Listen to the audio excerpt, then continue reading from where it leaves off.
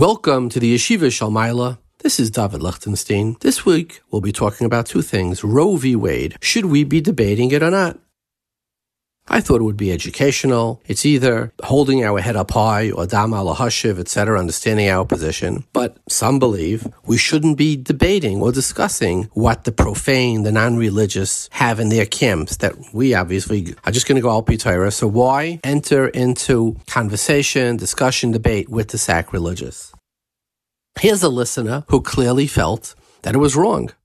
You, for a fact, you brought on this deformed, wicked, backward piece of filth. So about to see is a kaifer, a min, a malshin, a disgusting machav shemayim, and you have the shock with tie with her. What's the right or wrong? What's a moral stand? As if she has a makom to down the shiloh. The fact you keep in hand with her is incredible. You're a mouse or nothing. You're nothing, shove nothing. It's embarrassing. It's such a poison. You're a poisonous snake whose tumor goes everywhere.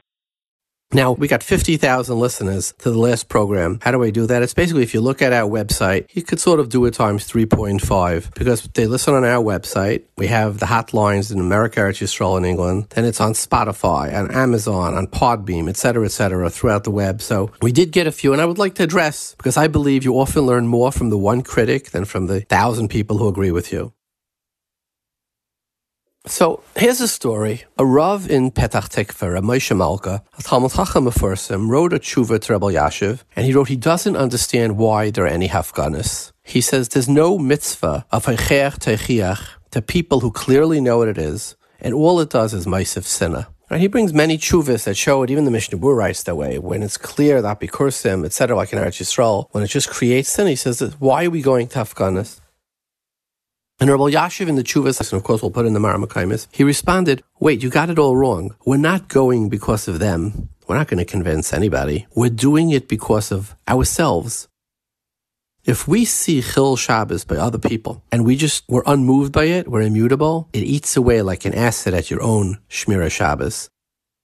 So he says it's a protest to support and to be makim koimemius la'artzeinu, proudly our own shitas, our own kiyum Shabbos, our own shmira Shabbos. That's what he writes in his tshuva. And interestingly, because halachically it's complex. I mean, the Gemara in Shabbos and Daf Kufta Zayin Amud Aleph says that Shmuel used to go lebei Abidan. It was a place, the house of Abidan. What does Rashi say? It was a place makom shemisvachim sham, a place where they used to debate. Makim shekasvu hamagalachim lesvakeachem Yisrael used to debate, and Shmuel used to go there. Tosfos says, how could they go there? There's a din of harchik me'olel darkecha from derech minos. He says if you're supposed to stay away from a base minos, from a base avodah zarah, how could they go to Be'avidan? He said Be'avidan wasn't a church; it was a place for debate. He says miskabtzim sham chachmei avid kechavim v'noisim v'noisnim b'dinim. Right, so that's where we used to go. To a church, you didn't go. So you see, Chazal went. It's complicated in the Paiskim. Certainly, it seems that with a Jewish apikairis, we don't pakat tvei, but for goyim we can. So which way is it? Do we or don't we? So the Chafetz Chaim, when the kids told us Chafetz Chaim, they bring like this. So the Chafetz Chaim wrote like this: Lotzeis l'riv im achafshim shebeter. To go debate, fight with the fraya, like some newspapers, Ezech Haredim B'Tainim Shalanu used to do. Lo hiskim kal, he disagreed. Because why? That it says in the Navi, Anei ksil kivalta, answer the ksil, Hani mili ba'apikairis nachri, dafka with an apikairis who's a guy, but an apikairis Yisrael pakar tfei, the Gemara says. Gut eingebacken. You're not going to change his mind, right? So he says, but to a guy, avada yidudu. And then he adds on, even by a yid that we don't, that's dafka where the kfira has stayed sort of separated from our society. Because he says, why the Chafetz Chaim? If you go debate with him, some of it could end up sticking with you. If you look into the abyss long enough, the abyss will stare back at you. You debate enough apicurses, some of it could splash off on you, some of that mud. So he says that we don't do it by pakat tfei, even by Yisrael, is dafka, we don't hear about it. You have your mamish, your yeshivas are toher, they're clean, they're segregated, etc. But he says, once the minus is hoylech misaifa olam v'atzaifa, the less asar the pani minay. He says, "Azay nitzrach koil shekeneg oisam koilos." We need to have an answer back. Kidei shebetoichle machne shomer hatayra lo yichalchel ha'eres. We don't want to. I said, "Hey, we have nothing to answer them. That looks terrible."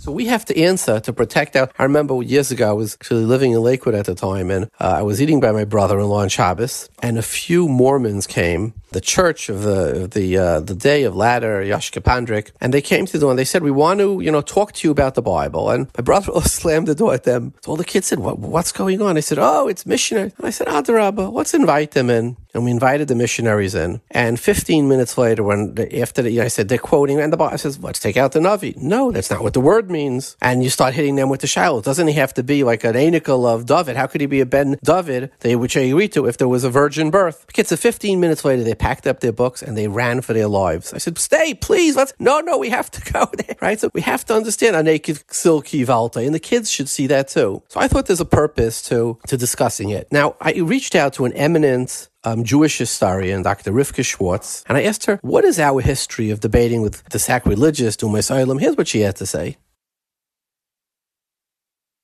Joining us from New York is Dr. Rivka Schwartz. She's a historian, a Princeton graduate, a doctor of history from Princeton, and she's written and spoken about Orthodox Jews in America. Welcome, Dr. Schwartz.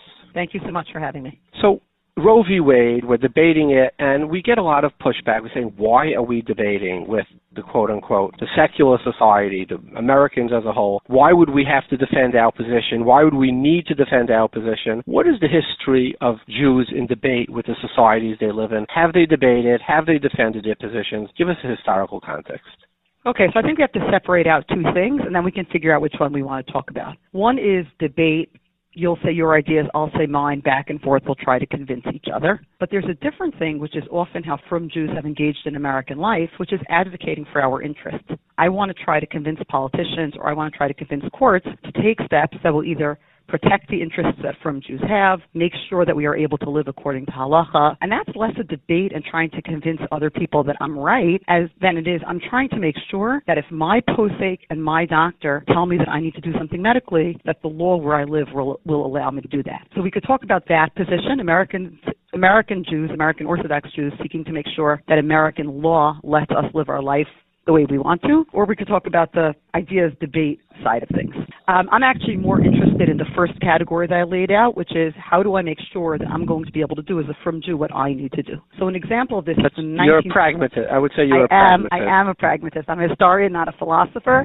I'm actually interested in, what is or what was, not what I think should be. So New York State specifically in the 1970s was considering recognizing brain death as death. So to give a way oversimplified summary here, for a very long time the way you knew somebody was dead was that their heart stopped beating. Now, with medical science, and since already the 1970s, you can have somebody on machines that keep blood circulating through their body, not because they're doing it on their own, but because they're on a machine that's doing it. And if you leave them on the machine and leave it keeping on going, that can keep going for a really long time. And so doctors and medical ethicists introduced the idea that we could define death even in somebody whose heart was still circulating blood through their body, or with the assistance of a machine that was circulating blood through their body, by the definition of brain death, that the cessation of activity in certain parts of the brain would define them as being dead. This is a hugely controversial halachic topic. I am way not qualified to weigh in on it. We've done a number of programs on it. The standard position among Orthodox poskim is that brain death is not death and cardiac death is death, although there are exceptions. So when Rav Moshe Feinstein was asked in the 1970s, what should the position of the frum community in New York be?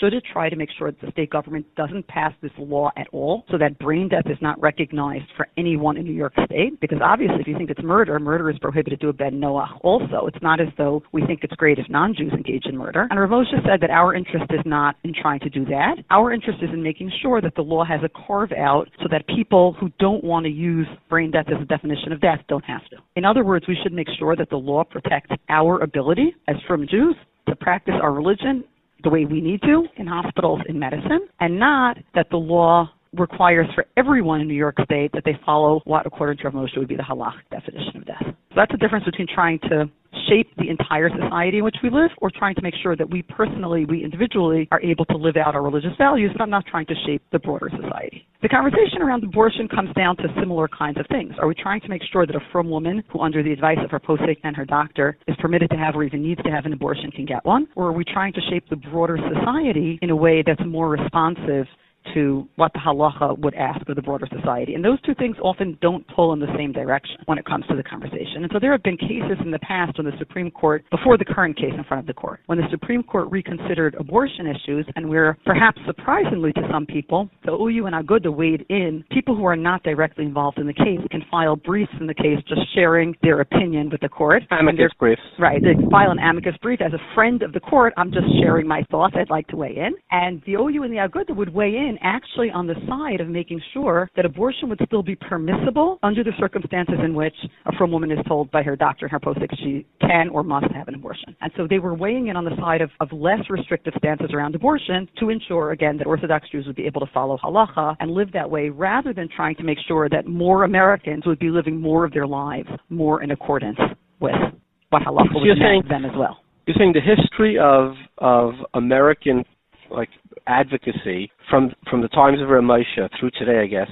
is that the Aguda is more interested in advocacy so that we can live our lives according to halacha than feeling any need to influence upon the goyim what we believe to be is their responsibilities or any type of hocheach techiach towards the goyish world.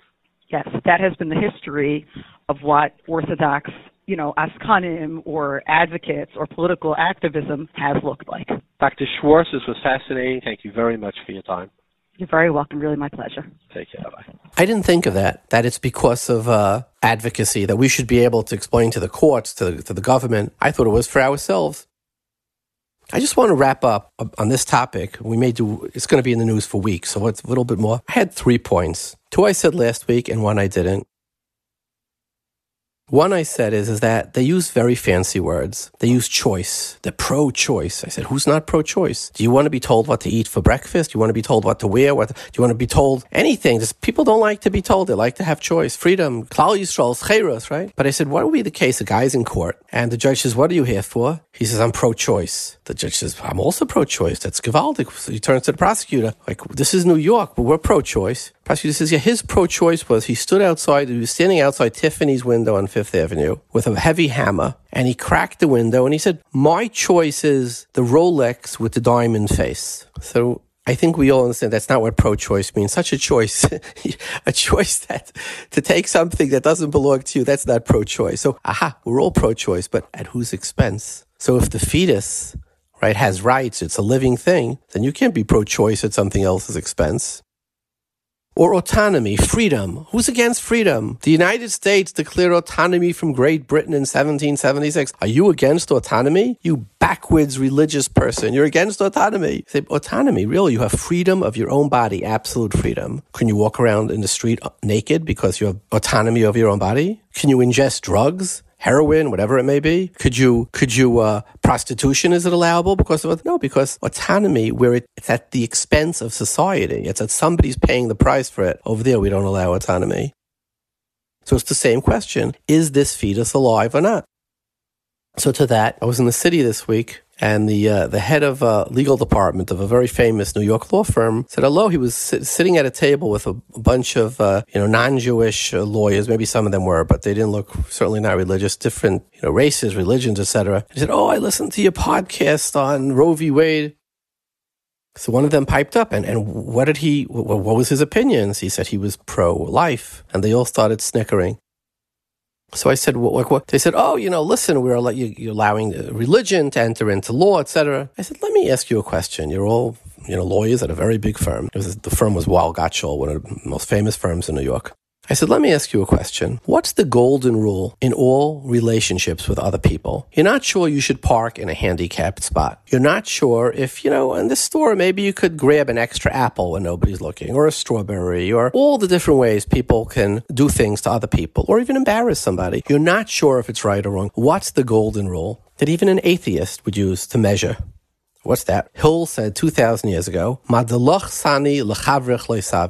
you don't want others to do to you, don't do to them. If you were handicapped, would you want somebody parking in your spot? If you were the store owner, would you want somebody to put a few extra things in their pockets? Would you want somebody to embarrass you this way? It works in every situation. I said, so let's apply that rule here. Everyone here, all of you, me, even though I'm not an attorney, you attorneys, were once a fetus that was 2 months old. How would you feel if your mother elected to do abortion on demand? You wouldn't feel so good about it, right? we'd all be dead. So one of them piped up, but I wouldn't know about it. So I said, oh, so your standard is, if you know about it, then it fits into the golden rule. But if you never find out, he said, yeah. So I said, so let's say you have a sniper that could shoot a bullet that hits somebody in the head. It's traveling at, I don't know, thousands of miles a second, and is instantaneous that the person never realizes it. Would it be legal? Or better yet, would it be moral? Forget about it. Would it be moral because the victim here is not aware of it? That certainly sounds absurd, right? So not knowing about it doesn't. So how would you feel? So I would feel if I was a child, 2 months old, somebody asked if I could think as a fetus, I would say, but the childbirth would kill my mother. I would say, well, she has a right to live. She comes before me. I'm a roidif. If I was terminally ill, I had Tay-Sachs, like the tzitzel, I can understand that. But abortion on demand because she could get a better job or because she didn't want to take it. Well, do you know that in the United States right now, they say she'll be chained forever? It's almost impossible to adopt the child. I know somebody, very wealthy, successful, 2 parents, they're trying to adopt the child already for 10 years and they can't. They would take a child of any race. Twice they went down that path, and at the last moment, the mother's backed out. So, yeah, I would have told my mom, you don't want to take care of me? That's fine. Give me up for adoption. Jeff Bezos was adopted. He did pretty well. Steve Jobs was adopted. He did pretty well. A lot of our you ask a lot of people, how were their childhoods? You're going to get, I don't know, wasn't the greatest. Well, maybe your adopted family would be happy. But to do abortion on demand, that's the golden rule. How could you possibly allow it? That would be my rejoinder. Autonomy is a fake word here. It's a misuse of a word, right? Freedom, yeah. Freedom to kill others, or choice to take that Rolex out of the window, and the golden rule. And that's how I would explain it to somebody who is not religious, who etc. Well, we're finished with Roe v. Wade. Let's talk about our guest this week. We're going to be speaking to Rabbi Reuven Epstein. He's going to be talking about marriage, the Shalom Bayis initiative of Reb Zcharia Wallerstein, Zechariah Levracha, one of the great Askanim of our generation. He headed his Shalom Bayis initiative, and Shalom Bayis is the foundation of the Jewish house. The first mitzvah given to Klal Yisrael as individuals is not a Chodesh Hazalachem, which was given to Bezdin, but it's V'yikchu lachem ish sela beis avos sela bayis, the family meal, the power of family. So we're speaking to Rabbi Reuven Epstein.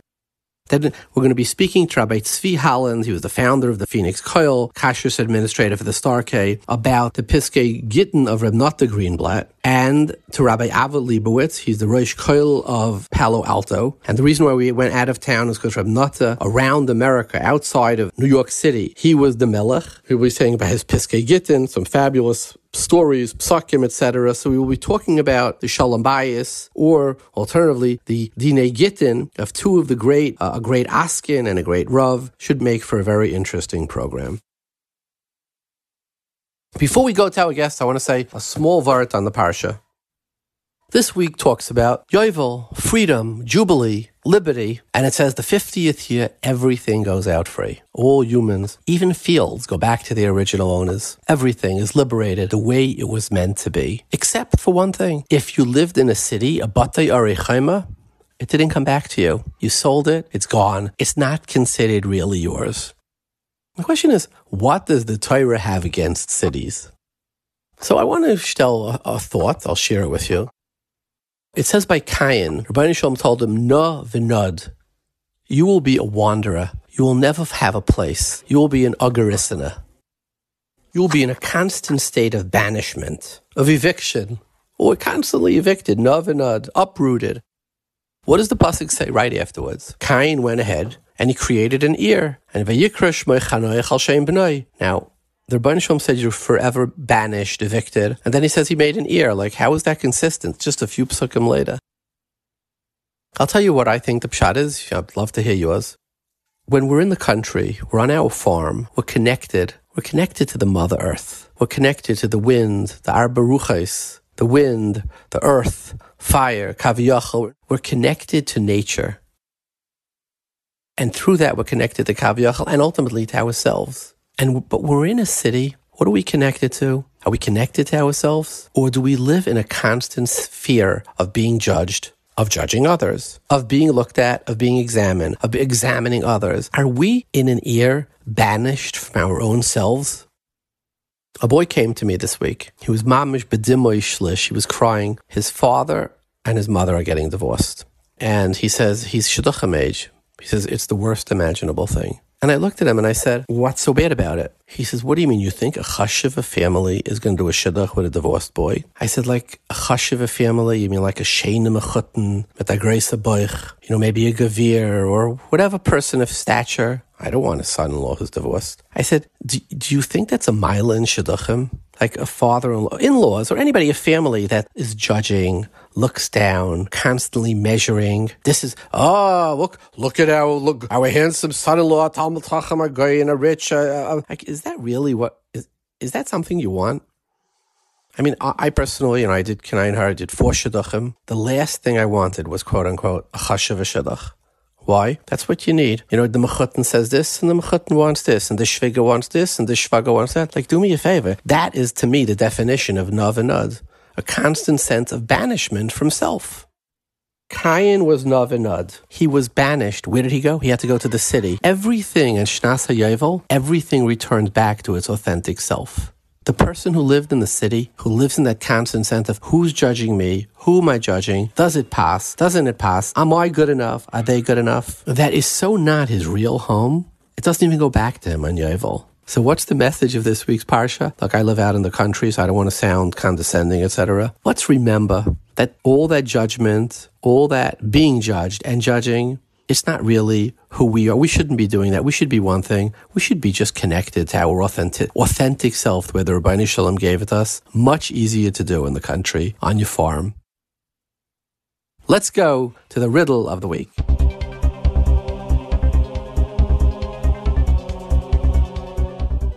It says, V'chishev im kaineu, in this week's Parsha. So the Gemara says, V'chishev im kaineu, Dvar Torah nachri yerush esaviv. A guy, there's a din of Yerusha by a guy. Guy dies, his son Yarshin. Shenemar v'chishev im kaineu. Question is, the Pri Megadim in Yeridei Simin Samar Beis, in the Mishpat Seizav, Sef Aleph, says that there's no din by a guy of Achrei Rabim Lahatais. You don't go Basaruba. So the question is, if there's no din of Achrei Rabim Lahatais by a guy, how is the guy Yerush Esaviv? Maybe it's not his father. The Gemara in Chulin says, how do you know you Yerush the father? It's called Rav Bias Acharav.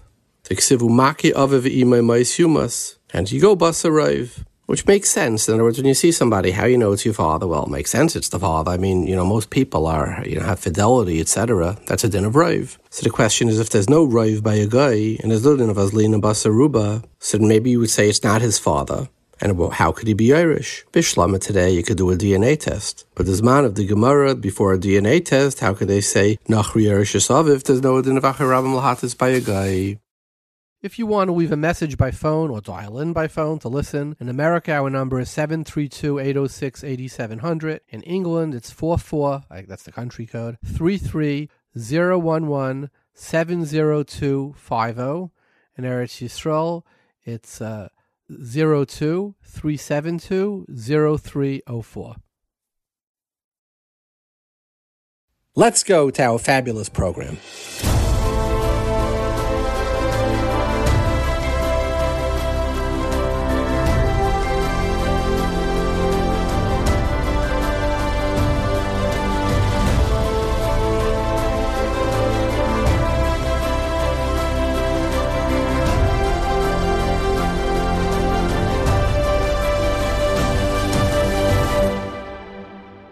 Joining us from Tom's River is Rabbi Ruvain Epstein, who worked closely with Rabbi Zachariah Wallerstein, Zechariah Lavracha. He was sort of part of the Oronava family, and Rabbi Epstein's specialty is crisis management, either in marriage or in dating. He taught crisis intervention, practiced it at Oronava. He on Torah Anytime, he has many shiurim on dating, marriage, self-development. Welcome, Rabbi Epstein.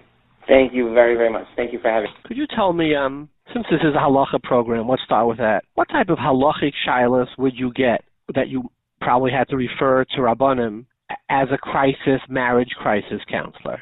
Well, there's the basic, shilas that come along in terms of Paris Mishpacha and the basic shilas that people have. But what I noticed many years ago was that there's an interesting correlation between the basic halachic shilas that people have and the marriage side of things. So over the years, there were many shilas that would come down, such as it could be as extreme as mamzerus, abortion, to even more extreme, which I don't know if we want to talk about necessarily on air. And I quickly realized that, the world is a very diverse and colorful place. And therefore, not every person is equipped to dealing with everything. Certain Rabbanim have their expertise. Certain Rabbanim are really good at whatever it is that they're good at. And then you need certain people who are specialists in specific areas. So whenever I'm dealing with a couple, it's always my first question is this for me? Is this something that I can help? And very often what I find is that as I'm sitting with a couple, new information comes to light or circumstances may change or develop, and then you need experts. So you had mentioned Rabbi Wallenstein. I know that we'll talk about him today. One of the things that he was so instrumental in helping me and really other couples, who came to him through me or me through him, was when these major shilas would arise, he usually would know exactly who to point you to. Okay, you need to speak to this doctor, or you need to speak to this Paisek. Let me make a phone call and I'll get you in. Sometimes it was mental health. Sometimes, it had to do with eating disorders or cutting or, self-harm, any of these types of things. And sometimes it was related to marriage. The one thing that he was so good at, he had in his mind this Rolodex of, call this person for this and call that person for that. And literally until his last day, he was just pointing to, connecting this person to this person, this person to that. Many times I would call him up with a specific case and I would say to him, I need your ear for a few minutes, and I would lay out what's going on, and he'd say, based on this person's personality, the way you're describing it, they need a different therapist than they're using. Or based on, this guy's, issues that he's dealing with, you should send him for a consultation to this person. Give me a few examples of halachic shilos that you've encountered doing this for the last 8 years with Reb Scharia, or the last 20 years not with Reb Scharia. Right. So probably the biggest shilah that comes down where it just puts me to a standstill is whenever there's shilas of infidelity. There's halachas over here about what's known, what's not known, who's trusted, who's not trusted. And as somebody who deals with this, the biggest shilah for me always is can I even be involved in such a case? Something where if you're helping a woman stay married in a relationship where halachically it may be problematic for her to stay married, I need my psak as, somebody who may be helping them. It might be Misayel Dvaravera, and they need their psak as to whether they themselves are able to stay married. Michelle, give me another area of shilos that you would get. It could be teen pregnancies or kala. So let's go teen pregnancies. What would be the shilah? The shilah, sometimes it affects people's mental health. So, it could be a shilah of an abortion. It could be a shilah of, just how we should deal with this, what other things it might be affecting, the person or the girl. So what is the shilah by a teen pregnancy? Is it a question of whether to be mater an abortion? So we've had that a few times. And have there been rabbanim who are mater for such cases? In specific circumstances, yeah. We've had, That's real. I mean, that's stretching the Tzitz Eliezer to a new extreme, really. You're the expert here, but again, it depends. It depends on the cases, But we've had to go with girls to go ask these shilas whenever they would come up. Okay, what other shilas would you encounter? My primary field is really marriage. Okay. That's the side that. So give us some before we go to the marriage, just general marriage advice. Give us some of the halachic shilos that you would encounter in marriage. So really infidelity is the biggest one, I think, that in terms of halacha would come up. I imagine it would be infidelity on the woman's part, not on the male part. Is that correct? Yeah, exactly. The biggest one in terms of, we call it hashkafa, but it's really more than that, is really if and when a couple should divorce, depending on the severity of that, and sometimes if a couple should get married. So you could have a couple that comes and the wedding. Let's talk about if and when a couple should divorce. How would you deal when you had questions like that? Okay, so this is something that, unfortunately, it's ma'asim b'chol yom, right? There are people who have very severe things going on in their relationships, and it's something that has to be, dealt with. The two things that I always look for is the severity of whatever is going on, and for different people, different things are considered severe. And then the second thing is how much is there a willingness for things to change over time. So those would be like the two areas of focus. So sometimes you have cases where it's not so severe, but there's no willingness to change. Sometimes the opposite. So you could have a woman, like I once heard the Rav told me, I believe it's like an amazing story, of a woman whose husband was a shikar. This guy would come home every night completely drunk. And this woman once a week would get together with all of her friends. And they would sit down and they would all make fun of her husband, who was known to be the shikar. And this Rav told me that this woman every week would sit around with her friends and they would all go, you should divorce the guy, he's a bum, he doesn't bring in any money. And they would all just, make fun of him. And this went on for a number of years. And one day, this woman, she was sitting with her friends, and they started talking about, her husband. And this woman said, let me tell you a little bit about my husband. And she started explaining to them that, yes, he is drunk all the time. But even when he's drunk, he's so doting and loving, and he sits on the couch, and he sings songs about me and how I'm the greatest thing in his life. Now, obviously, we're not talking here the addiction side of things. We're not talking about any of that. But for this woman, the concept of divorce wasn't even on her horizon. It wasn't a thing for her. She was getting out of her marriage whatever she felt she needed. Obviously, she needed more. But divorce wasn't, she wasn't thinking about it. Who do you speak to about these questions? So, Zachariah and I have sat with many a couple, when it came down to it. A lot of the time, it could be Revelia Brudny, who's just a guyan when it comes to this whole area, as well as mental health. Rabbi Yitzchak Califon, Rabbi Yitzchak Berkowitz. I have my, my Rabbanim. I have a question to you. If one of these people had cancer, would you go also to a Rav to ask what type of treatment they need? You're bringing up a good point. Why are you going on mental health issues, on marriage issues, to Zachariah Wallerstein? Did he have a license in psychotherapy? I don't know. I just don't understand the whole concept of a bunch of yeshiva guys trying to decide who should get divorced, who should stay married, how to deal with mental health. And I'm a yeshiva guy, but explain to me the concept. Okay, so first of all, we very often deal with therapists as well, meaning that's for sure. We consult with therapists, we deal with therapists. I do have to tell you that many therapists would send to Rabbi Zachariah Wallerstein, and many would send to me as well based on his recommendation or those who knew me. So there's a two-way street over here. But for generations, meaning, I'm going to use an extreme example. Take Rav Chaim Kanievsky or the Steipler or the Chazon Ish. People would go to them with their problems, and they had years and years and years of experience. I'm going to share with you a story that happened, and it actually surprised me, and it actually goes to the heart of your question. I was once sitting with Rabbi Wallerstein on a panel, and there was about another 4 licensed mental health professionals, doctors, PhDs, the full 9 yards. And someone asked a question in the audience, who would you go to, or who should somebody go to if their marriage is having issues? They're having problems, who should they turn to? And I looked at my hands because I was thinking, these therapists are going to, go to town. And one by one, the therapists all turned to Rabbi Wallerstein, and they said, he's the man that we would send the couple to. And I was very surprised because I thought, what do you mean? You need a therapist. You need a mental health professional. And they said, no. The first step that you need is a diagnosis of what's going on. Not everybody needs therapy. Therapy is not what we do, and what we do is not what therapists do. I'm not sitting there counseling a couple, talking about their childhood, doing brain spotting and EMDR. I'm not doing any of that stuff.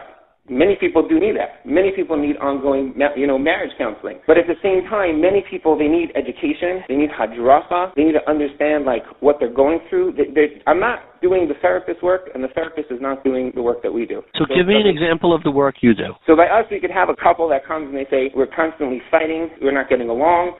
For example, we think it's time to call it quits. Now, the reason why a lot of times you hear the extreme things is because the extreme things also come to our door because that's what happens. But a regular couple, they just call up, hi, we're constantly fighting, things are just not good, what do we need to do? So usually we'll sit, it'll take however long, a couple hours maybe, get the full understanding, the picture of what's happening in this relationship, and then we tell them, okay, here's the deal. Husband, you don't know what you're doing. You're a great guy, wonderful, you need some education. Let me teach you how to be a better husband. Wife, you don't really know what you're doing. Let me teach you how to be a better wife. And basically, the goal over here is education, and then it's very forward-looking. If you need to look back because there were traumas in people's childhood, or they grew up with, dysfunction, or there's mental health, or there's addiction, you need a therapist, and you need a licensed mental health professional that's able to help you. But the first point of contact to see, do they actually need that? Does this couple who's fighting and they can't get along, do they need to sit in a therapist's office for 40 minutes, open up all the old wounds, and then walk out and then kill each other for another week? So give me an example of the hadracha you would give. So it depends on the scenario. Most often, if you say to me, what's the most common problem, let's say today, and I'm talking healthy. I'm not talking people who need, therapy or any of the things that you're referring to. Most often, there's distraction. People are very distracted by their work, by the things that they have going on outside of the house. They have their sipuk is coming from outside of the house. They have their phones. And I'm not saying their phones for the bad things. I'm just saying for the distraction that it's involved. And today, more than ever, people are living in this world where they can exist and live and get almost all their needs met, outside of the house, whereas back in the Heim, you'd come home at 5 o'clock and that was it. You were off the grid. And I'm talking even 20, 30 years ago. You came home and that was it. Today, we live in a world that, distraction is a very large part of what it is, and people don't necessarily realize that working till 10 o'clock at night is not going to, make your wife a happier wife because she's not getting any of your time, your kids are not getting any of your time. And when they're getting your time, you have to give them quality time. The basic stuff, the stuff that figure a chassan should learn from A to B to C, to walk him through. I don't want to say any statistics or numbers, but many, many people, they're lacking that. And when you wake up after 20, 30 years of living a certain life, which we deal very often with couples in their 40s, 50s, and 60s, not just the young couple, you realize, oh my gosh, I've been doing this wrong the whole time. I wish somebody would have taught me how to do it right. What does a woman need from this marriage? What does a man need from this marriage? And when you start to teach that people and you keep them accountable and you say to them, look, start doing this for a week, I guarantee you your marriage will change. And they start seeing that change, that works. It's a different model than a therapist, and I love therapists. Therapists are great. Therapy is great, but it's a different model. It's a very forward-thinking model. Put in the things you need to do, be accountable for it, and you'll see that you'll actually change. You need to call me, here's my cell phone number. You need to email me, here's my email, my WhatsApp, everything. Be in touch. I'm going to be mechayev you. I want you to call me and text me every single day. And then we'll keep up, as opposed to a 40-minute slot where you start talking about how miserable you are and you start talking about conflict resolution. Or let me talk about your childhood to see if there's a reason why you're not doing the things you're supposed to be doing. Maybe the reason you're not doing the things you're supposed to be doing is because nobody ever told you. You never learned it. You never experienced it. So that's what you need to do. So it's a totally different model. So not everybody needs to just go run into a marriage counselor's office and sit down for hours. Some people do. Many people don't. And that's the void that's sort of being, filled over here. So is it sort of like a chassan schmooze on what family life, what marriage life should look like? Exactly. The only difference is that, unfortunately, today, many chassan and kala teachers, which is its own sugya, I'm sure you're going to do, a headline just on this topic, their chassan and kala shmooze is really, it's not really speaking to anybody. It's like eish, mayim, ruach, nefesh, neshama, Kabbalistic things which are so beautiful and esoteric, but the guy walks out, he has no clue how to be a husband. I speak for people all the time, and I'll go into a room of 100 people, and I'll say, raise your hand if you want your marriage to be as good, not better, as good as your parents. Maybe one person raises their hand in any room, right? Because they grew up in a home and they see what goes on. It's very limited people that go, wow, my parents had something so special. And I learned from them how to just be a rock star husband, just amazing wife. How many people have that? Very few. So you're taking people who have no concept of marriage, no education of marriage. They don't teach it in schools and yeshivas. They don't teach any of this. And you tell them, okay, now you're engaged. You have the most complex part of your life. Your emotions are going crazy. You have to prepare for everything in 3 months. And now we're going to give you some classes. And this is going to prepare you for the next 100 years of your life. It's very challenging. That is what we currently have. So now it's no wonder that a person wakes up after 5 weeks, 5 months, or 5 years and says, I'm actually miserable, because I don't know what to do here. You threw me into a new role. You didn't really give me any training, anything. How am I supposed to do this successfully? So, again, I'm not saying statistics here, but there's a very large portion of the population that's not as happy as they could be.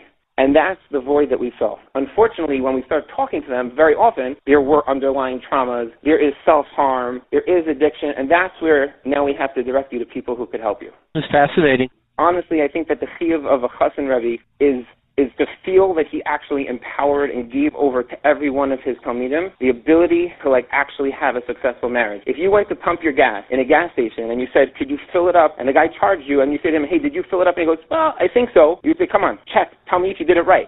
But when it comes to chassan classes, if you said to the chassan rebbe, do you believe that this chassan is ready for marriage? Did you really empower him to have a successful marriage? More often than not, you'll hear, well, yeah, I think so. I mean, he's a Taya Rebacher and he's a masmid, so of course he'll figure it out. Taya Rebacher and masmid doesn't necessarily translate into. So, question: are the chassan rabbeim and kala teachers, are they qualified? I mean, do they get a degree? Does somebody test them, or is it like being a rebbe in Borough Park? You pick a city someplace in Eastern Europe and you put it on your front door, and now you just became entitled. So there are certain people who are officially training other people, and they may have a recognized name or brand, and therefore there's a testing, criteria and I guess a personality to make sure you have the right personality to do it. And then there's just people who hang up a shingle and they become a chassan or a kala teacher. It's its own sugya. Honestly, if you ask me, I think there should be some sort of standardized, system in place, but unfortunately, the world that we live in today, there is no such thing. So people go to whoever they go to. So tell us about the Shalom Bayis initiative you launched with Reb Zachariah Zichron L'Bracha. Okay, so after I met Rabbi Wallenstein, he started, sending people my way, and a lot of what we were doing before started growing and growing and growing. And I realized that a lot of what I'm sitting and teaching people, it's the same thing every night. It's the bare basics of what marriage looks like, and it's like almost a waste of time because it takes me 10 hours to give over this whole Mahalach and Shalom Bayis over to this guy and this couple, and then the next night I'm starting again from scratch. So he encouraged me to put together all of my material into one seminar. So I created this website called MarriagePro.co, and I put together what I call the marriage curriculum, and it's basically like medical school for marriage.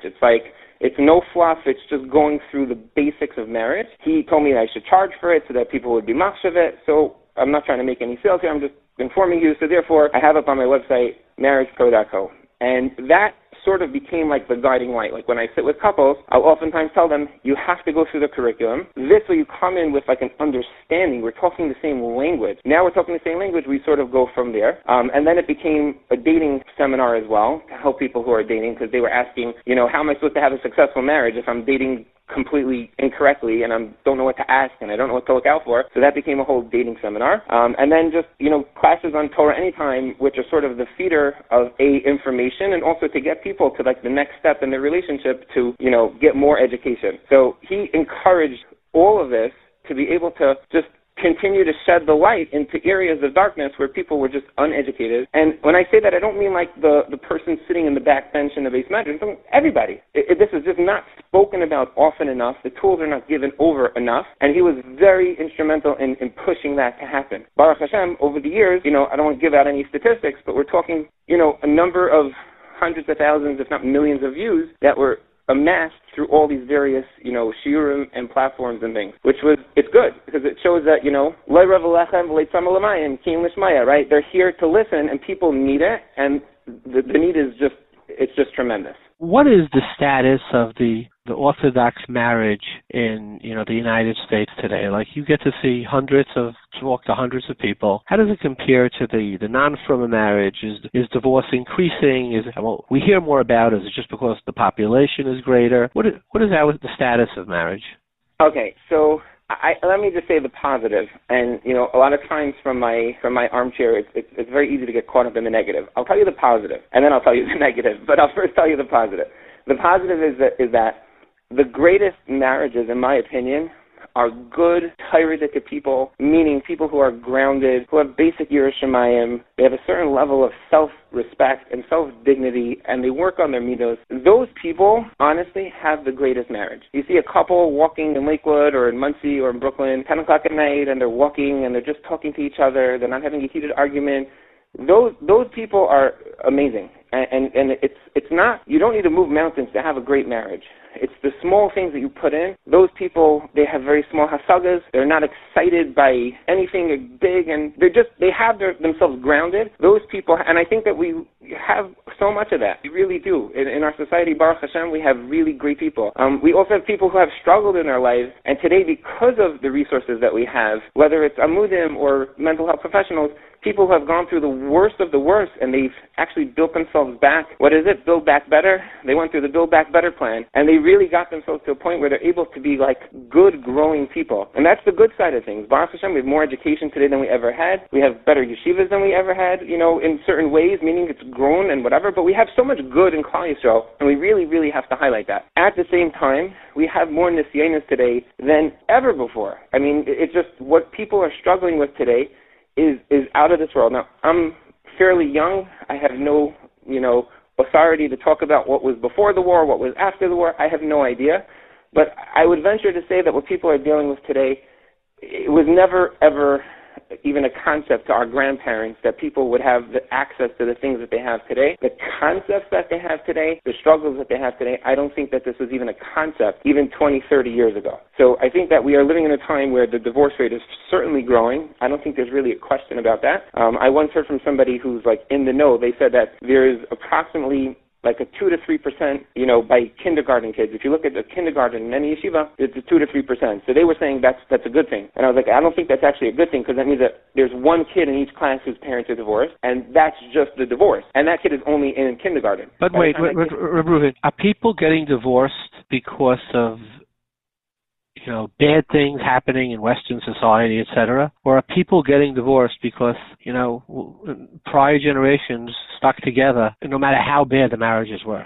I think it's a combination. I really do. I think it's a combination of things. In the olden days, let's call it, people would stick together no matter what. Today, things are certainly disposable. I've had couples sitting in my house who went from 0 to 100 in terms of how toxic the relationship was in no time, and they got divorced over absolute stupidity. And anyone involved was like, you guys can't seriously be getting divorced because of this, but they did, because it's a disposable generation. Everything is disposable. Your car is disposable. You get it, you give back the lease, you get a better one the next time. So in a certain sense, we definitely struggle with that. We also struggle with the internet and addictions in ways that we never had. And I'm not there to diagnose cholesterol, but there's certainly more going on today than there ever was. Yeah, but let me ask the question there too. Is the internet just allow people to act out on what they always had those feelings, or is the internet creating new problems?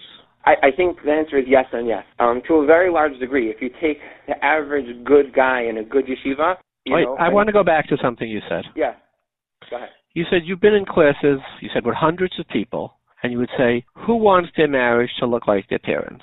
And you said, nobody raised their hands, which implies that their parents did not have good marriage. Their parents lived before the internet, in the older generation, and none of the kids want to have their parents' marriage, which doesn't seem to imply that parents had very good marriages. But it's like all these fuzzy, warm pictures of the Haim, from what you're saying, it doesn't seem they had very good marriages in the Haim if not a single person, or one person out of 100 raises their hands, right? So it's a good question. I guess some of it is based on children today, I believe, have they're more in tune to their emotional needs.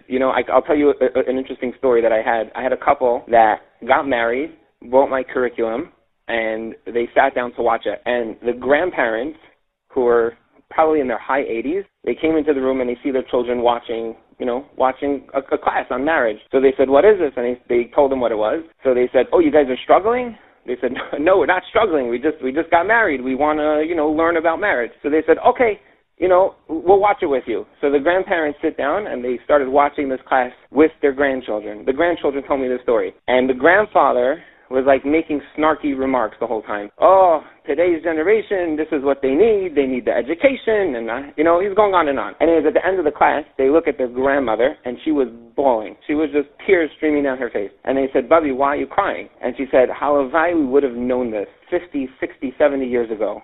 How happy we would have been for all these years. So there's no way, you can't talk about general, Rabbanim, and people, because it's such a general, term. It's such a general concept. But yes, many people, their marriages were functional. They were focused on building Klal Yisrael after the Churban. That's where they were at. That was where their mindsets were at. Today, people, in a certain way, it's because we're more spoiled, and that's the downside of it. But in a way, people are more in tune. I feel this. I feel crushed. The entire psychology of people became so different over the last 50, 60 years in the sense that we're much more sensitive, You can't just scream at your kid and smack him around and expect him to come out normal anymore. It changed. Kids today, they're like, oh my gosh, I need therapy, I was abused. I don't know about you, I'm sure you had this, you weren't smacked around a little bit in the cheder. That's how it was, and you took it, and you're like, haha, that's what it means to go to yeshiva. It doesn't exist anymore. Why? Because the yeshivas I went to growing up were absolutely horrible.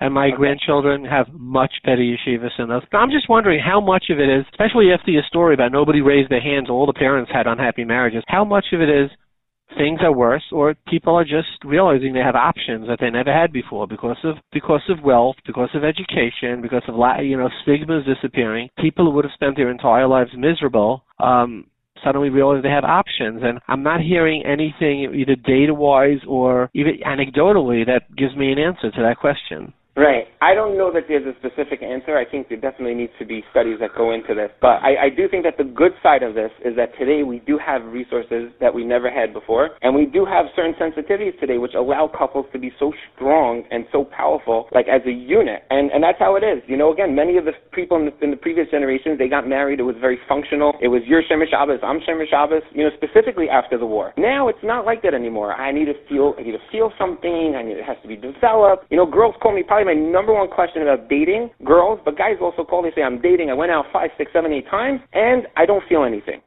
And what do you, how do you respond? But do you think that question was asked 75 years ago? Absolutely. It was, yeah? I had a very good I was a Talmud chaver of Rebbe Baruch Finkel, and he told me that Rav Shach read him a shidduch, and he went out with the girls. Rav Shach said he didn't want to go out again. So Rav Shach said, why don't you want to go out again? So he told Rav Shach, you know, I don't have any Mashiach to her. Mm-hmm. What does that mean, right? Yeah. So Rav Shach said to him, it says by Yitzchak, he told him in Yiddish, by Yitzchak, Vayava Yitzchak is Rivka Ayhela, Vayaveh. First he married her, and then he fell in love. He said, so why do you want to feel this way in advance? So he told Rav Shach, who says I want to get married like Yitzchak? Maybe I want to get married like Yankovin. Right? So the Yaakov is Rachel, right? Avodcha Sheva Shanim Rachel Bitzchak Tana, right? So my point is, you think we discovered romance in the year 2022? I hear that. But the question is definitely probably, I would say, my number one question when it comes to people who are dating. So how do you answer it? So I'll tell you the answer. The answer is that they need what girls and really guys also need to do, and when they do this, I could almost guarantee that this works, is they have to date emotionally. Meaning, so today so many people are focused on, like we spoke hashkafa. What does that mean? It means we both want to move to Eretz Yisrael. Very nice, you want to move to Eretz Yisrael. It doesn't mean that this guy is your shidduch. When people start dating emotionally and asking emotional questions and connecting on an emotional level, that's where you actually see the change. When they ask questions like you know, was there ever something that was difficult for you or challenging, and how did you deal with it? And the guy starts talking about how when his grandmother died, or was there something that, you know, you struggled with? And I'm not talking about we have to get the person to open up to like this crazy, insane level. You're not doing therapy on a date. When the person starts to reveal themselves emotionally, that's when you develop that emotional, wow, this is a guy. This is my guy. I would love to go through life with them. That's how you start to do it. So most people today, unfortunately, or many people, they don't date like that. It's a very functional date. So they go out and they spend their time, whatever, and then they come back. They go, yeah, it was nice.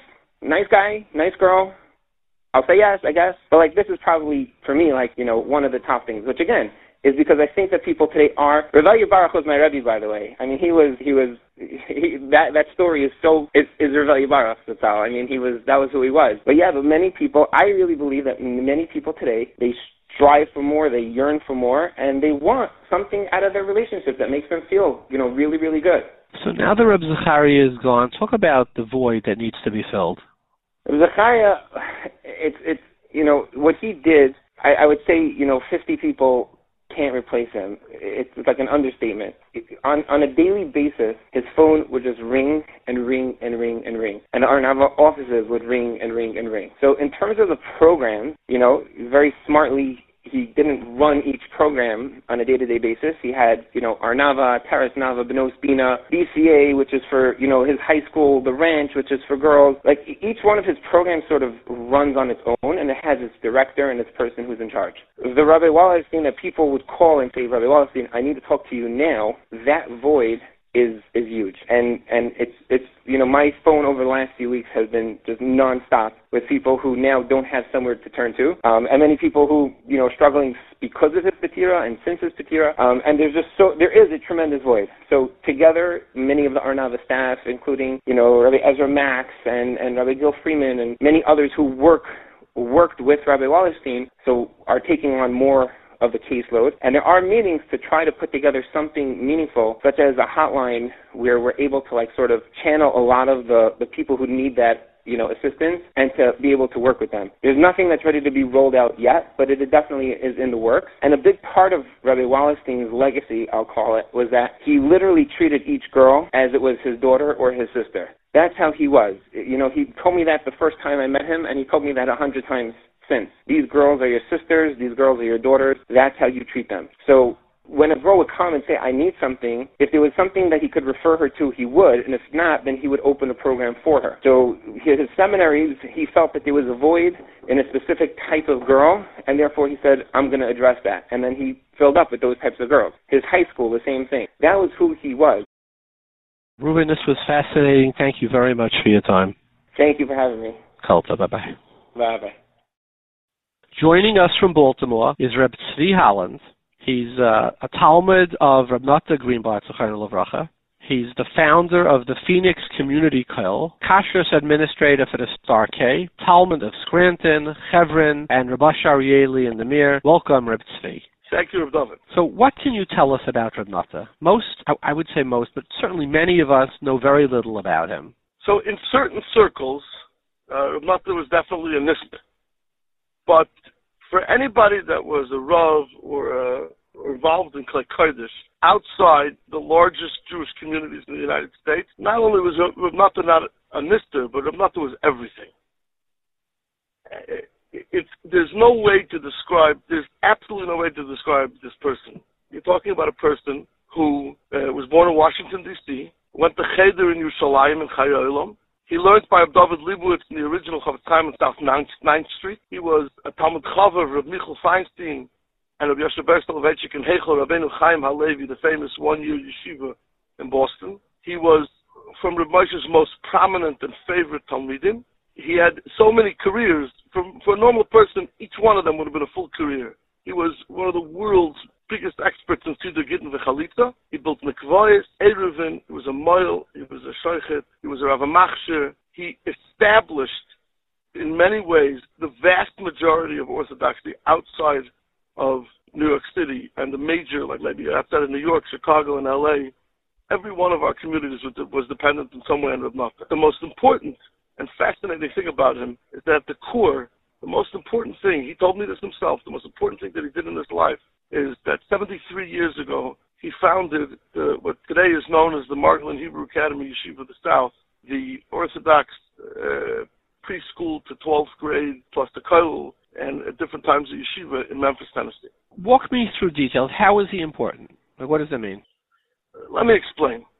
I want you to think back to the years before there were airplanes and cell phones and fax machines and emails and all that type of stuff. If a city needed to be connected in some way to honest and true Psak Halacha, if a city needed a gadol to support them and give them chizuk, remember, go back to the 50s and 60s when there was Kamat no day schools in the country, when conservative was taking over. Who went to be mechazik the Orthodox rabbi that went out there that he shouldn't let the mechitza come down or put the mechitza up or to build a proper mikveh or how to fix the local shechita or how to get rabbi for his day school or how to establish a day school? Who was it? If you travel around the country, you'll find there was one man. It was not the Greenblatt. In every single city, when the Rav had a Shver Shaila, if it was about Yuchsin, it was about Gittin, if it was about Kashrus, if it was about his mikvah, it was about his Erev, he called Reb Nata. That's what it was. And who is Reb Nata? I'll tell you who Reb Nata was. I'll tell you a story. I'll tell the whole story. When Reb Nata was a bacher, and let's go back and let's understand, Reb Nata went to Eretz Yisrael in 1946 on the first boat after World War II, together with Bel Yisrael, to learn in Eretz Yisrael. The 3 years prior, so 43 to 46, that means after Moshe Soloveitchik passed away, and Rabbi Yoshe Ber went to Yeshiva University to Chochanan to say the Shir, and Michal came to MTJ to his uncle Rabbi Moshe and brought Reb Nata along to Rabbi Moshe. 1943 to 1946, he was a bacher in Yeshiva by Rabbi Moshe. For much of that time, he answered Rabbi Moshe's phone, and he answered the Shilas as a bacher. And somebody called up once, he wanted to speak to Rabbi Moshe. He said, Rabbi Moshe is not available. What's your question? So he said, I have a question. I want to speak to Rabbi Moshe. He said, try me out. If I don't have the answer, I'll speak to Rabbi Moshe. He says, what's your name? He says, Greenblatt. He says, how old are you? He says, 19. He says to him, are you married? He says, no, I'm a bacher. He says, okay, I'll try the Shaila out. So he asked him the Shaila, and he tells him, Reb Nata says back to the Shaila, he says, look, the second half of what you said is not negated to the Shaila, but the answer to the first part of the Shaila is Azoy and Azoy and Azoy because of this, and that. And the Shaila on the phone says, sehr gut, Zak Moshe, Hutner gerufen. It was a Bitzchak Hutner. That's a funny story. And Tell me about your interactions with him. In 2000, 22 years ago, I was sent by Torah Messiah with a small group of young Galite to establish a kollel in Phoenix, Arizona. And I did not appreciate the tremendous chizuk and the risks and I didn't know what I didn't know, which is, really, the greatest moment of youth. I had no idea what I didn't know. And the patron of the kollel was Shmuel Kamenetsky, Zolakazuntain. And Shmuel was there for us. I spoke to Shmuel all the time. But how many times in the years I was in Phoenix when Shmuel came? Maybe 2-3 times he came to visit him. The first night we learned the first day we learned a full day in the Beis Medrash. The door flies open to the Beis Medrash. We were learning one of the shuls in the afternoon. In walks the man, dressed as if he literally was from the 50s or the 60s. And he had a little spitzbart. He had a briefcase and a plastic bag. He says, "Legas on the refrigerator. This is food." And he says, "A kollel is in town. Here I'm making the gittin." And from that time, Reb Nata, we never saw him. I heard of him. I never saw him. From that time, Reb Nata adopted us. And he did all the gittin. Wherever we happened to be learning, that's where he did the gittin. And Reb Nata adopted us. He stayed in my house, I don't know how many times over the 12 years, but I would have to say 50, 60, maybe more times. He stayed in my house one night, sometimes 2 nights, all kinds of meiselach, all kinds of things. He came and he took care of us and he cared about us. And every Rav who met him was immediately besotten with him. And everybody knew his phone number all around the country, every small town in America. Started on the West Coast, San Diego, Portland, Oregon, Seattle, Washington, Dallas, Houston, Austin, Denver, Boulder, Santa Fe. Can you share some of your experiences with him? Can you tell me a shiloh that you discussed with him? Sure. We had a Maisa, which is a relatively serious Maisa about the kashrus of. So what happened was, in this place, unbeknownst to anybody else, there was a guy who, on a regular basis, would flip over one of the cutting boards and cut things that weren't kosher on the cutting board. He was very makpid on it. He would cut things that weren't kosher on the cutting board, and then he would wash it all up. And I saw it once.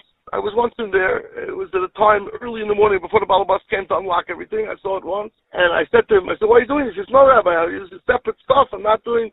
Anyway, and they would wash this thing, this board. They'd wash this board, hot water, and there's all kinds of other stuff in there. And it was like a shiloh that maybe he made the whole place straight. You had to start over again, especially if you're a young rabbi who never encountered this type of thing, and you don't know what to do, and you don't know how to do, and you don't know this, and you don't know that. You don't know how to deal with it. I called it Reb Nata. So what he was washing the cutting board that had treifa, what was it, blood or juice, whatever it may be, right? Into a sink. Into a sink with equipment and all kinds of things, and something he did Keseda for years. I understand that. So it's a question. The kelim of the sink could have been boileya, and now the kelim are treif, and you're cooking in these, and they were cooking in these kelim. So it's a ben yaimai. So it's a ben yaimai, and you mesupik whether it's which you call it, whether since the oivi of the tfanis, the Shulchan Aruch says counts, so it's even a shiloh whether it's batal b'shishim, right? Correct. Okay, so the Shulchan Aruch talks about this case, right? And it says since midaraisa it's batal b'roiv.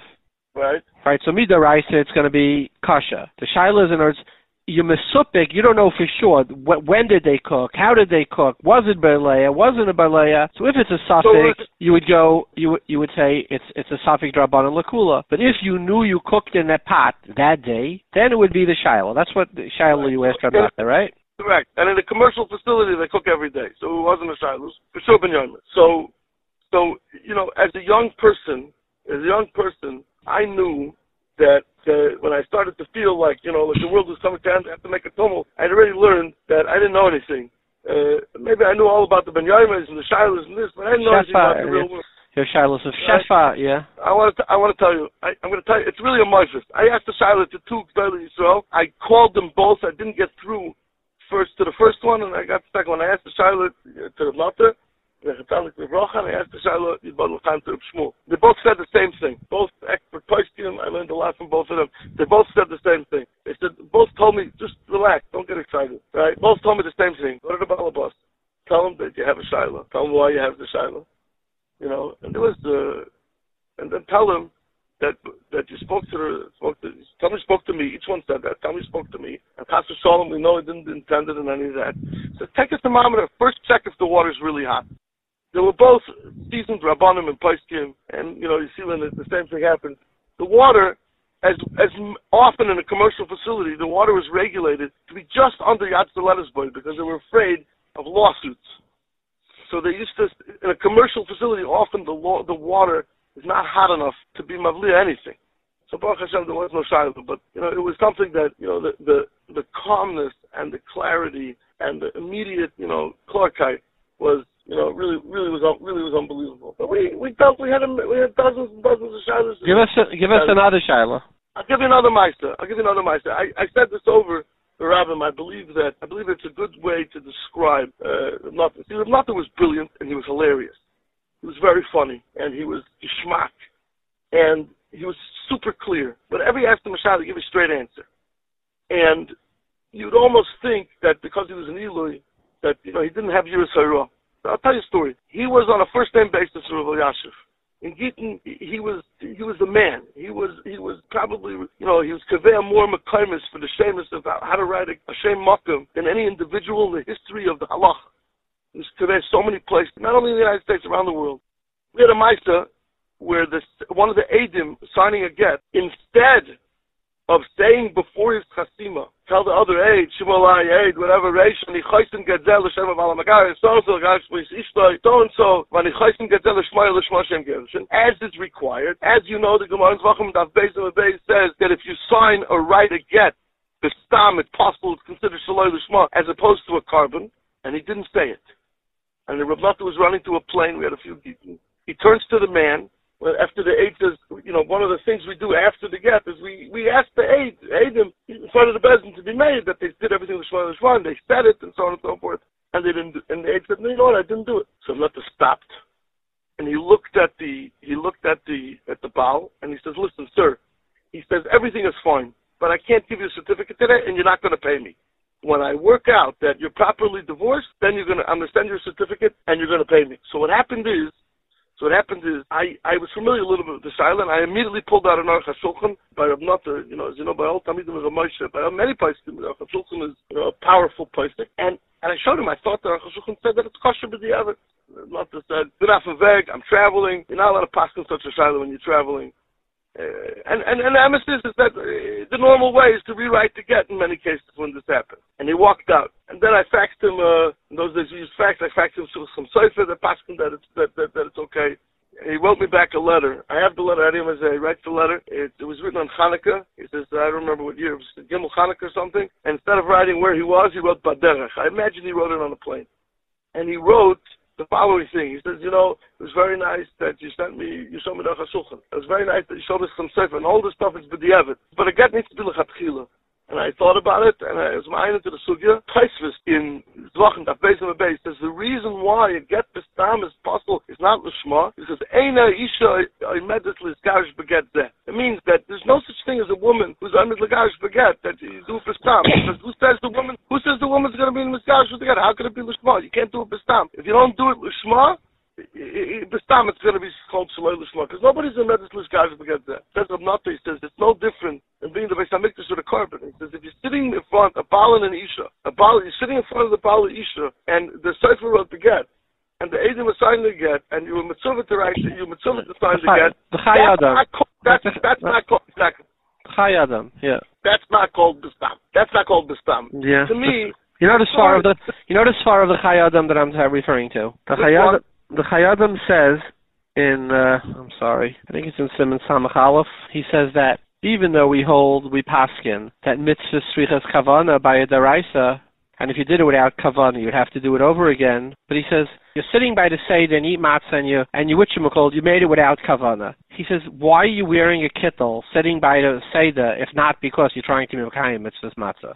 So if you were walking down the street eating the matzah, you would say mitzvah strichas kavana, and without kavana you would have to do it again. But here, the whole gestell stells avek that this is the kavana, and therefore, and the Mishnah Berurah brings it l'alacha. Right? All the poskim bring the chayadam l'alacha. If you're standing in shul and you're shackling lulav and esrog over there, even if you hold mitzvah strichas kavana and you did it without kavana, it has a din of mitzvah strichas kavana. The chayadam says. So it's the same concept. He's not talking about matzah because kafar v'achol matzah yotza also. He's talking about less clear case. But regardless, my point was only is that he had a certain brilliance that for many people would allow them to be very flippant because since he was faster than everybody in the room, he could have ran rings around anybody. Whatever he said, we would have accepted. Tell us another shiloh that you had with him. So I'll tell you, we spent a lot of time speaking about regular rabbinic mitzvahs. So I had a shiloh once.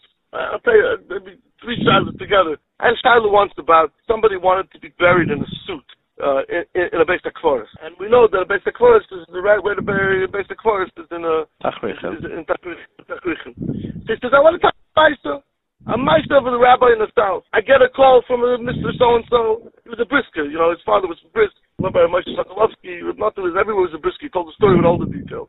He said, I got a call from so-and-so who's having a condition such city. And he says, Rabbi, they want me to bury him in a green jacket. And I said, a green jacket? He says, no, you must be buried in a green jacket. You understand? The man was a member of the, Augusta National, where the masters got him in his place. And you get a green jacket if you remember that Galpo. The Chashavazach. Right.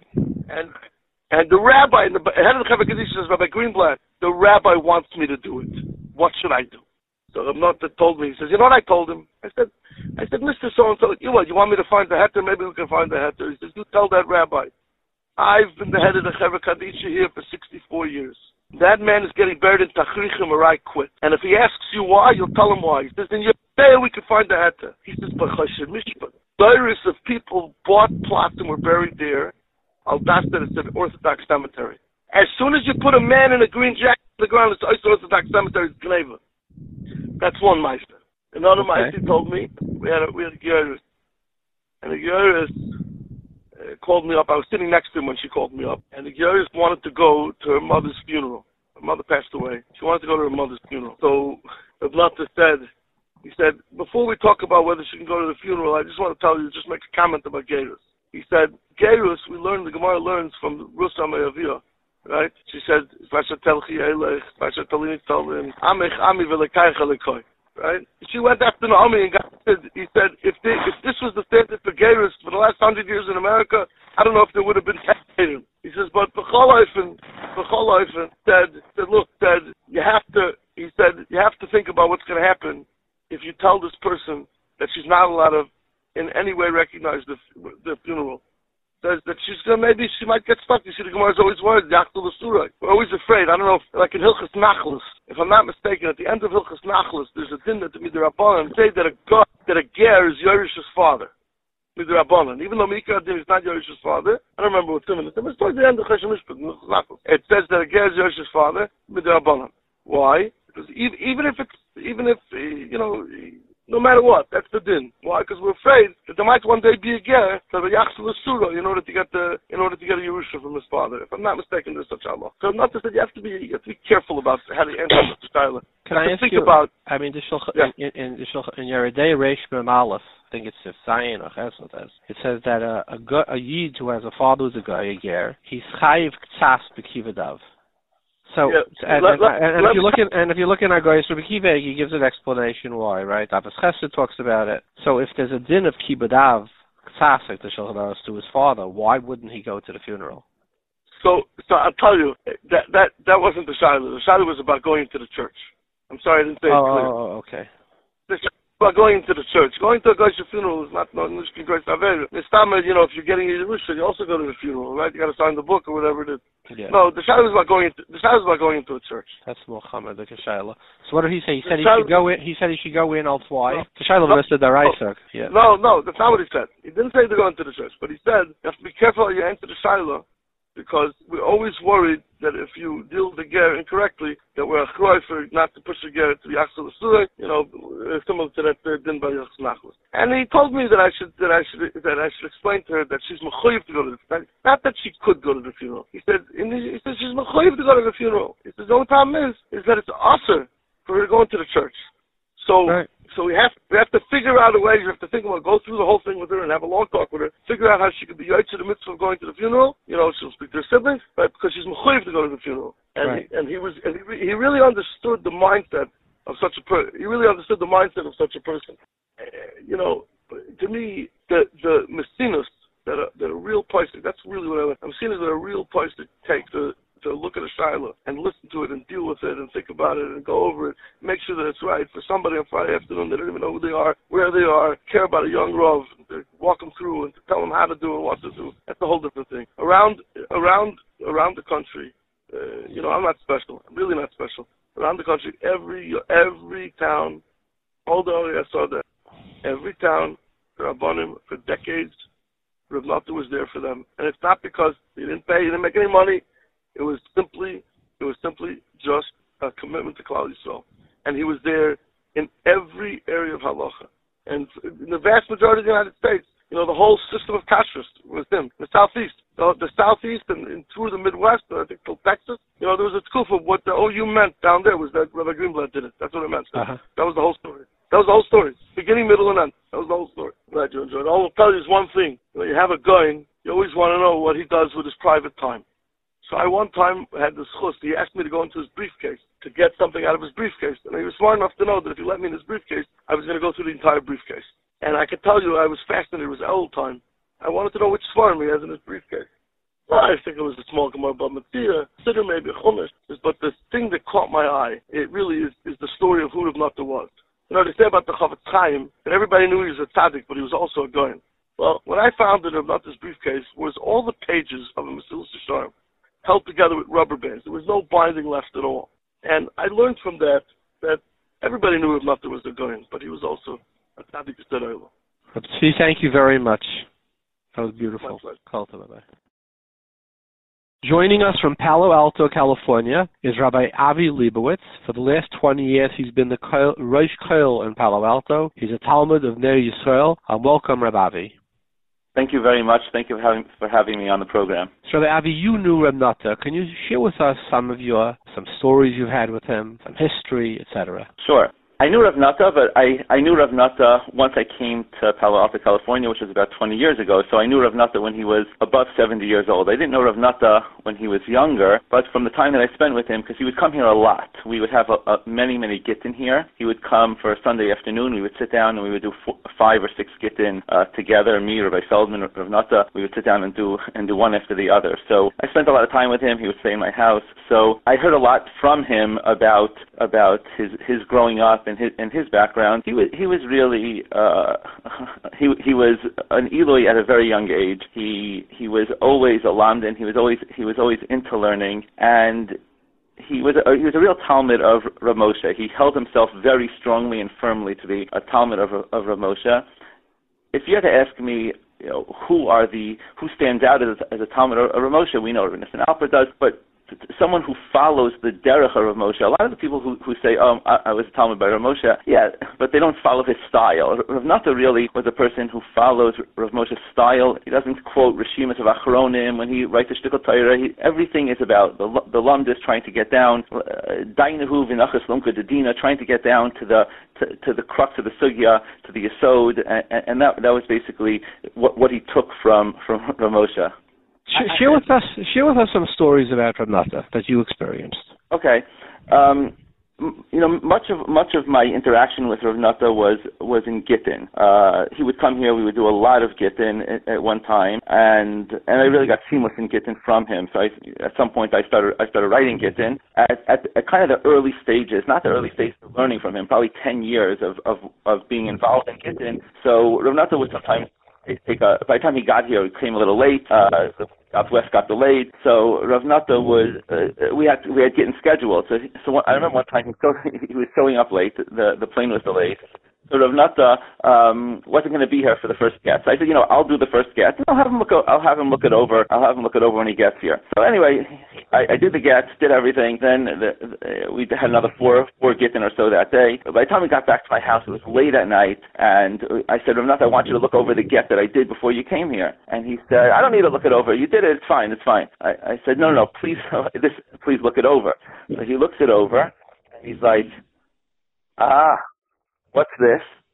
And he gets to the name. The hardest part of Gittin is the naming. And the names and the place is also hard. But the names and the places, particular, it's American names, particular, right? Yeah. So the way it works like this in Gittin, if you're going to write, let's say the name Philip. So we do the end fey as a regular fey, not as an end of fey, like a regular fey, like a curved fey, not a straight fey. So that's what we do with Philip, if it's going to be like a pay. But if it's going to be a fey, then you do it regular. You do it like with an end. So I think we had a Philip that day, or at some point, or we're going to have a Philip. I ended up writing the name Jeff with a regular fey, not an end fey, which would really be like Jet. So Rav Nata looks at this and says, Jet? What's Jet? I'm like, oh no. I look at the get, and I really messed up in this one. So Rav Nata's thinking and thinking. He picks up the phone. I'm thinking, who's he going to call? So he ends up calling his son, Rav Yaakov, from Memphis, and he says, Rav Yaakov, heard the Maisa, and he starts telling him over and over this, Jeff, what do you think about Jeff? Could we say it's Jeff? Back and forth, and he's, declaring whether when they started writing this kind of pay and that kind of pay. I don't even know historically when that started, but that's certainly the minig now. And one of the questions was, is it even such a name, Jeff, or is it kind of obvious? It's like Muchach Mitocho that it's Jeff. So Rav Nata was back and forth. He hung with the phone. He said, write it over. Get the ball back here and write it over. He was never a makil with Gittin, and there was never doing too much. The problem with the get, you write the get over, and I had it multiple times where he wasn't willing to be makil. Once I had a situation where the Eidim signed. They're supposed to declare before they sign that they're signing lismo ulismo ulisim girish. Like we do whenever we do any kind of lisma. You say, I'm signing lisma ulisma, like you do with afias matzah, the same matzah mitzvah, like you do with stam. It comes from a Sefer Tumas in Torah and the Rush in Hilchos Sefer Torah. So Gittin is no different. You're supposed to declare that you're writing and that you're signing lisma ulisma. In other words, not just in your mind. It has to be b'peh. Has to be b'peh. So the aide forgot to do that. He forgot to say b'peh, and we only realized afterwards. I said, why don't we let's just scratch out break the letters. We'll break the letters of the chasima, and then the aide will refill it in. After he says he's doing the small congregation, the Baal already left. The woman wasn't there. It was a get that was going to be delivered at a later point, and we did it. We spent like 15 minutes scratching it out, having the aide redo it. Ramada looks at the get, and he says, I want it written over. It has to be written over. He was choshesh that since they signed the get, and there was a sayla of the sma, maybe it's considered mezuyaf mitocho, maybe it apostles the whole get, and he wouldn't allow it. He would not allow such a get to go through. And I said, look, I have a seer. It was Sunday. I have a seer coming. I'm giving a seer in an hour from now. I don't know, whatever it was, a half hour from now. I don't have time to write over the get because I was made the sofa and the ball's not there. So Rav Nata said, I'll give the seer, you write over the get. And I mean, you realize the chumrah shabai, because again, if you're bringing two aidim to sign on a get, it's very unusual to do this, right? Like, you could certainly assume that they're doing it because it's a get. It's l'shem gerushin, right? And since we do write the gittin per person, it's not like a factory, we could assume that they're writing it. So yes, it's a chumrah to write it, but l'maisa, it would be very hard to take the position that the person was writing it for somebody else, or he wasn't writing it for gittin. So it's I hear you. It's a chumrah, you know what I mean? But let's say you would write a Sefer Torah, fill in the zuzah, without saying I'm writing a lishma, just thinking you're writing a lishma. So according to Sefer Tumas, that would be an issue. But it's unclear. My point is that a Saifa writes things for a living. Okay, so he wrote, he did, he was thinking. When you bring in an aide to somebody to come to a get, it's a thing that's going to happen to this guy 4 times in his life. He ruttens beforehand and after. It's hard to imagine that he's not signing l'shem get. That would be my point. Yeah, I hear you.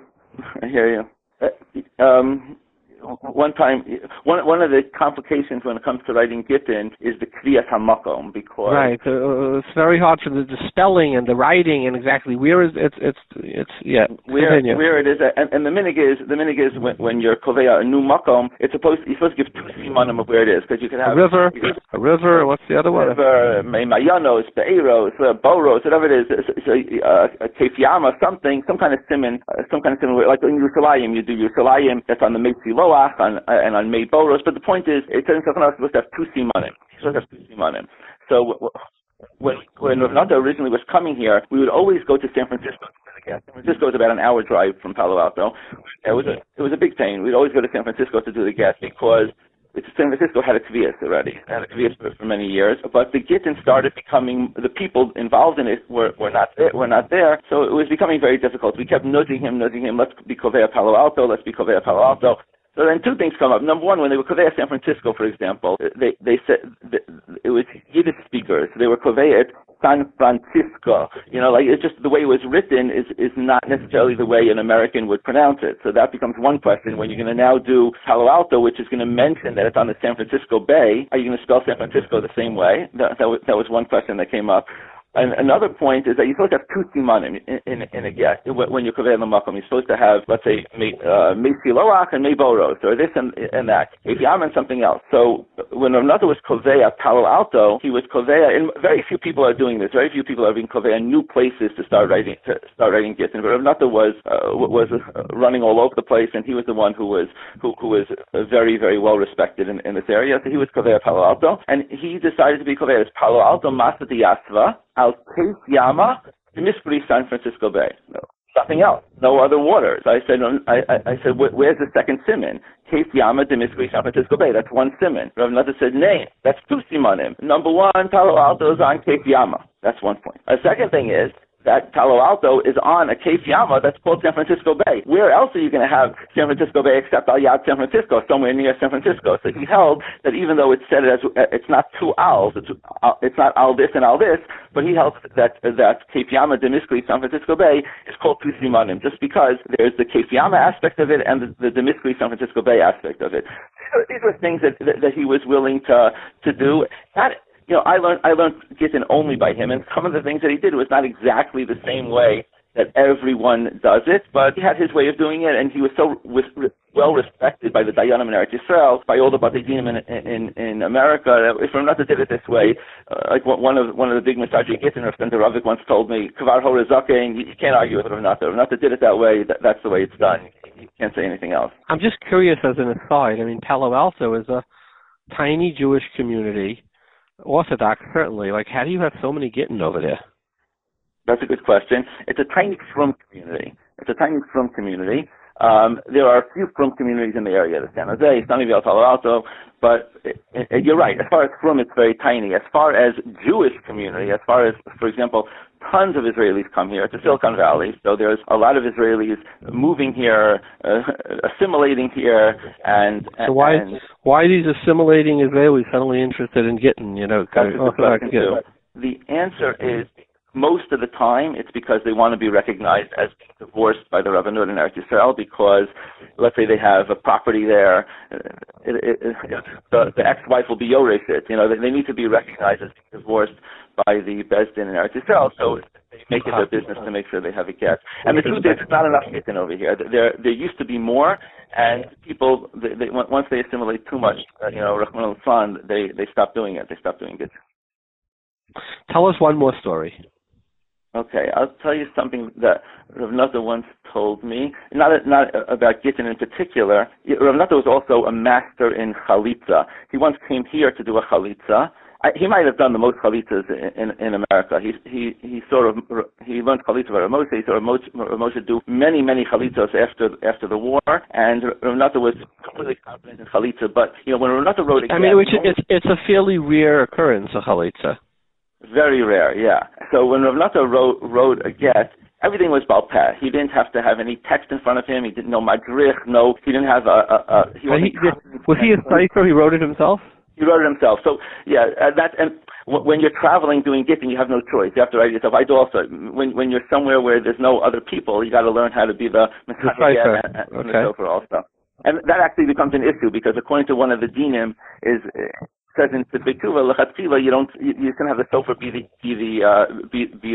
shliach on a get. Sometimes you have to be because you don't have enough people because there's an issue with the b'fanei nichtav, b'fanei nechtam. What are you going to say? B'fanei nichtav? What do you mean b'fanei nichtav?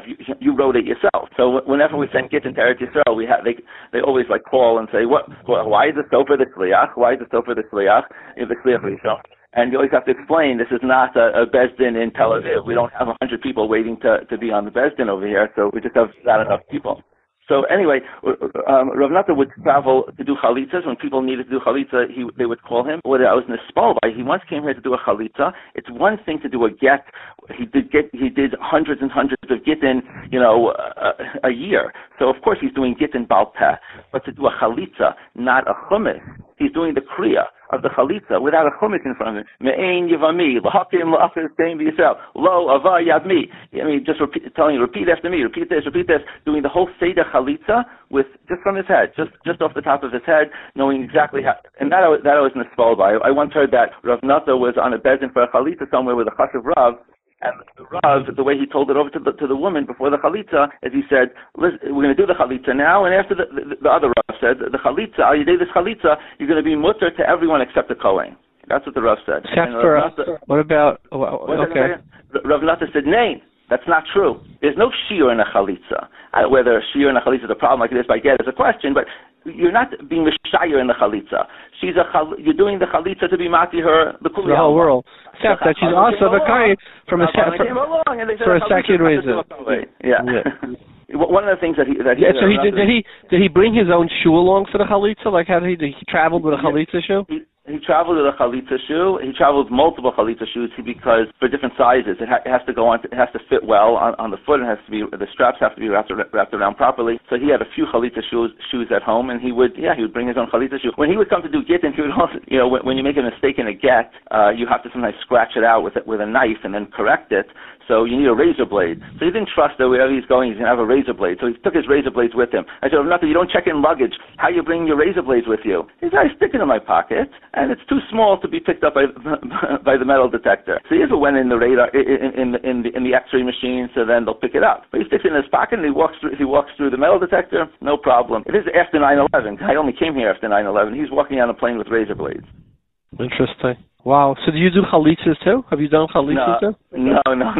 Chalitzas. I think Rabbi Heinemann mentioned by the Levaya that in Baltimore, all the time he was there were like 10 chalitzas. Chalitzas is really not a common occurrence. Rav came once to do a chalitza. I was by a chalitza. Somebody asked me to go to a chalitza, so they had a beis din over there, and they asked him all the questions. They say, "Are you the brother?" Yeah. Afterwards, they finished the chalitza. I said, "I think you have to do it again." He said, "Why?" He said, "You asked if the brother. You didn't ask me. Very good. And they redid the chalitza. Really? This is the yeshiva bach. Well, they redid the questioning. This is the yeshiva bach in me. That I remember when I learned in Eretz Yisrael, if you went to somebody's house sukkah and you couldn't find at least one way to puzzle the sukkah, that means there was something wrong with the way you learned to sell the sukkah. Okay, is there anything else in memory that sticks out? A particular story you'd like to share? I would just say a shita of his. He was very makbid on the yichus of Klal Yisrael. And one of the things that was a pet peeve of his, and it's often quoted from Rav Moshe to be kind of machavek when a person is coming from parents or bali tshuva, not from. He says he's a kohen, he's not a kohen. He says he's a kohen, he's not really a kohen. Rav Nata was very makbid. He said, "Do you understand what you're doing just to machavek being kohanim? You could potentially be creating halalim. Halalim is not a one generation thing. Halalim lasts l'dorei doros. Every son who has a son, who has a son, who has a son, and then a daughter, she's a halal. She can't marry a Kohen." So he was very makbid. He got very annoyed when people would quote Rav Moshe as just, parents aren't from. She's you don't have to he doesn't have to believe that he's a Kohen. And Rav Nata held that it's one thing if you look more into it, but just to do away with it for nothing, he was very makbid on the yichus of Klal Yisrael, which is why he was so makbid to go around from community to community to community. I mean, he spent his life doing Gittin throughout the entire America, in any city that doesn't have a regular Bezdin. Rav Nata was there. Rav Nata was the Rav who was coming in and doing the Gittin to make sure that we're not going to be Marbim Mamzerim Yisrael. He had a true Avas Yisrael. I know you're doing on Rabbi Wallerstein also, had also a true Avas Yisrael, and people could express their Avas Yisrael in amazingly different ways. Rav Nata was motivated by his tremendous Avas Yisrael to make sure that the Yichus of Klal Yisrael is going to be clean. Gewaldic. Thank you very much, Rav Avi, for your time. Thank you very much for having me. Bye-bye. Bye. Last week's riddle was, why do you start Kriyas HaTorah by Shar Kesav V'Yez Ki V'Leid? L'chayri, you should start for Daber al B'nai Yisrael V'Amarta Leihem Mayadei Hashem Asher Tikru Oisam Mikroi Kodesh Elahei Mayadei. Why do we start by 7 or 8 psukim before that? So the Levush answers because that they should have Revach. You should have just enough psukim. I mean, there are 67 psukim from Elam Yadei Hashem till the end of the parsha. That's more than enough for 7 kruim. You only need 3 psukim to call somebody up. This is almost triple the amount you need per kruim. So we don't understand the Levush. Some said because since Yisrael brought a lot of karbanis, so that's why they learned Dinei karbanis, Shivas Shamim Tachasima, etc. Question is, the Gemara says in Megillah, that you read it because of the Parshas Hamayadim and not from another reason. So here, it's not because of the Mayadim, it's because of the Karbanis. I think the answer is that, and I didn't see this, nobody called this in, is that we say, Mekadesh Yisrael v'azmanim. The Gemara darshans, they're Kavyachel's Mekadesh Yisrael, and they're Mekadesh d'zmanim. There would be no Kedushas Yisrael. There would be no Kedushas Azmanim. It all filters through us. Where's the first time in the Torah that says V'nigdashti b'soich b'nei Yisrael, that Rabban Shalom is Niskadesh b'toich b'nei Yisrael, is in the parsha before Shar Kesav V'Yez Ki V'Leid. After V'nigdashti b'soich b'nei Yisrael, you could have Mekadesh Yisrael v'azmanim. I think that is the most simplistic answer. None of our listeners suggested it. And since I am the arbiter of these answers, I'm going to say that I'm the only one who got it right here. So therefore, even though we will name 2 winners, we won't be giving any prizes. The second riddle this week that we asked is that the Gemara Darshans Ishish, that a guy could bring karbanis. We said, how could it bring karbanis? There's ein shlichas lakum, and hani kahani shlucha dudan. The kahanim are our shlichas. So since the kahanim are our shlichim, how could we possibly, how are they yoytze the mitzvah if they don't have shlichas la'akum? So some sit over from Rabbi Grein, Rabbi Yitzchak Elchanan, that by Kodshei Akum, the Akum is not a bailam on the carbon. But the problem with that is that the Gemara says that Yesh is Nesmai Tmura b'Kodshei Akum, and Tmura is only by Kodshei Bailam. So that teretz is very shver. And also, Kodshei Akum is Nesmai Mismicha, and that's also Smicha is only a mitzvah Sabailam. So therefore, I believe that teretz is shver. There is a teretz that they bring in the Chidusha Rabbi Kivei in Ksubas Daf Yud Aleph from Rabbi Shlomo Eiga. He says something very interesting. He says, just like by Ein Shvuyach L'Dvar Avera, but if the Maisa helps for one, it also helps for Gabi de Mishaleach, like Rashi says in Bab Metzia, B'shut from Shaganfo. So he says, any time you say Ein Shlichas, once the mice helps for one thing, it automatically helps for the other thing too. So since by all shlichas, and what do we say? That the kehanim are shluchei d'rachmana, and they're also shluchei didan. Since the shlichus helps Lagabi Rachmana, the kohen is always shlich Rachmana, even if he's doing it for a guy. So since his shlichus is chal, it's also chal, the shlichus of the kehanim for shluchidi done also. Big chiddush, you need Shlomo Eiga to say it, but if you that, you have an answer on the kasha that we asked, the brilliant kasha that we asked. The winners of this week are Moshe Shmuel Rottenberg, who had a lot of really good answers, just not necessarily on the first one that I agreed with, and Chaim Leib Hildesheim. Both really Talmidei Chachamim who had beautiful terutzim, and who this time and many times in the past have answered fabulous terutzim in our riddles. Kol tov.